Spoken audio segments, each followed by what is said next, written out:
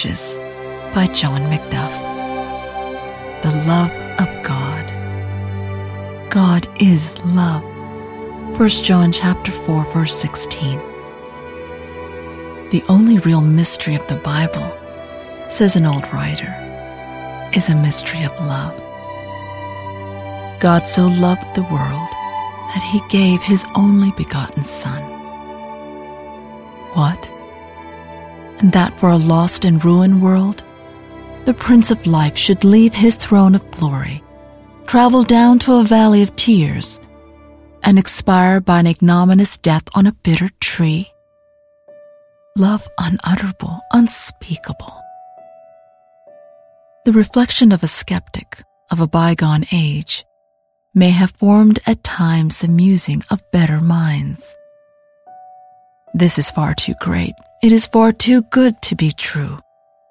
Infinite majesty, compassionating infinite weakness, the great Son of heaven, the fountain of uncreated light, undergoing an eclipse of darkness and blood for the sake of a candle that glimmered in nothingness in comparison with his beams. God so loved the world. Man never can get farther in the solution of the wondrous problem. Eternity itself will form a ladder, the saints climbing step by step its ascending glories. But as the prospect widens, each new altitude will elicit the same confession: the love of Christ which passes knowledge.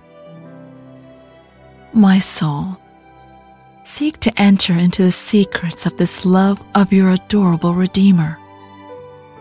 Before all time, that love began. We have glimpses of it bursting out from the recesses of a past eternity. Then I was by him as one brought up with him, and I was daily his delight, rejoicing always before him. And when the fullness of the time had come, though foreseen were all his untold sufferings, nothing would deter him from pursuing his anguished path. He set his face steadfastly to go to Jerusalem.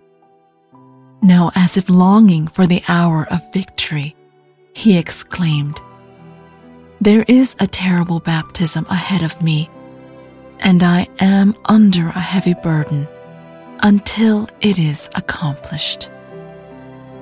Think of that love now. The live coals in the censer of old form a feeble type of the burning ardor of affection still manifested by our great high priest within the veil in behalf of his own people. There he bears a name of each indelibly engraved on his breastplate. Loving them at the beginning, he will love them even unto the end. Earthly love may grow cold and changeable. Earthly love may die. Not so the love of this friend of friends. It is strong as death, surviving death. No, as deathless as eternity. Listen to his own exponent of its intensity. As the Father has loved me, so have I loved you.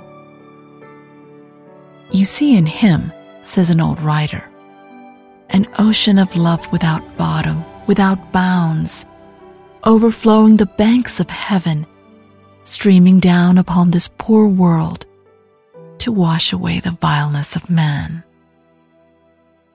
Blessed Jesus, how cold and fitful and transient has been my love to you in comparison of your love to me. Bring me more under its constraining influence.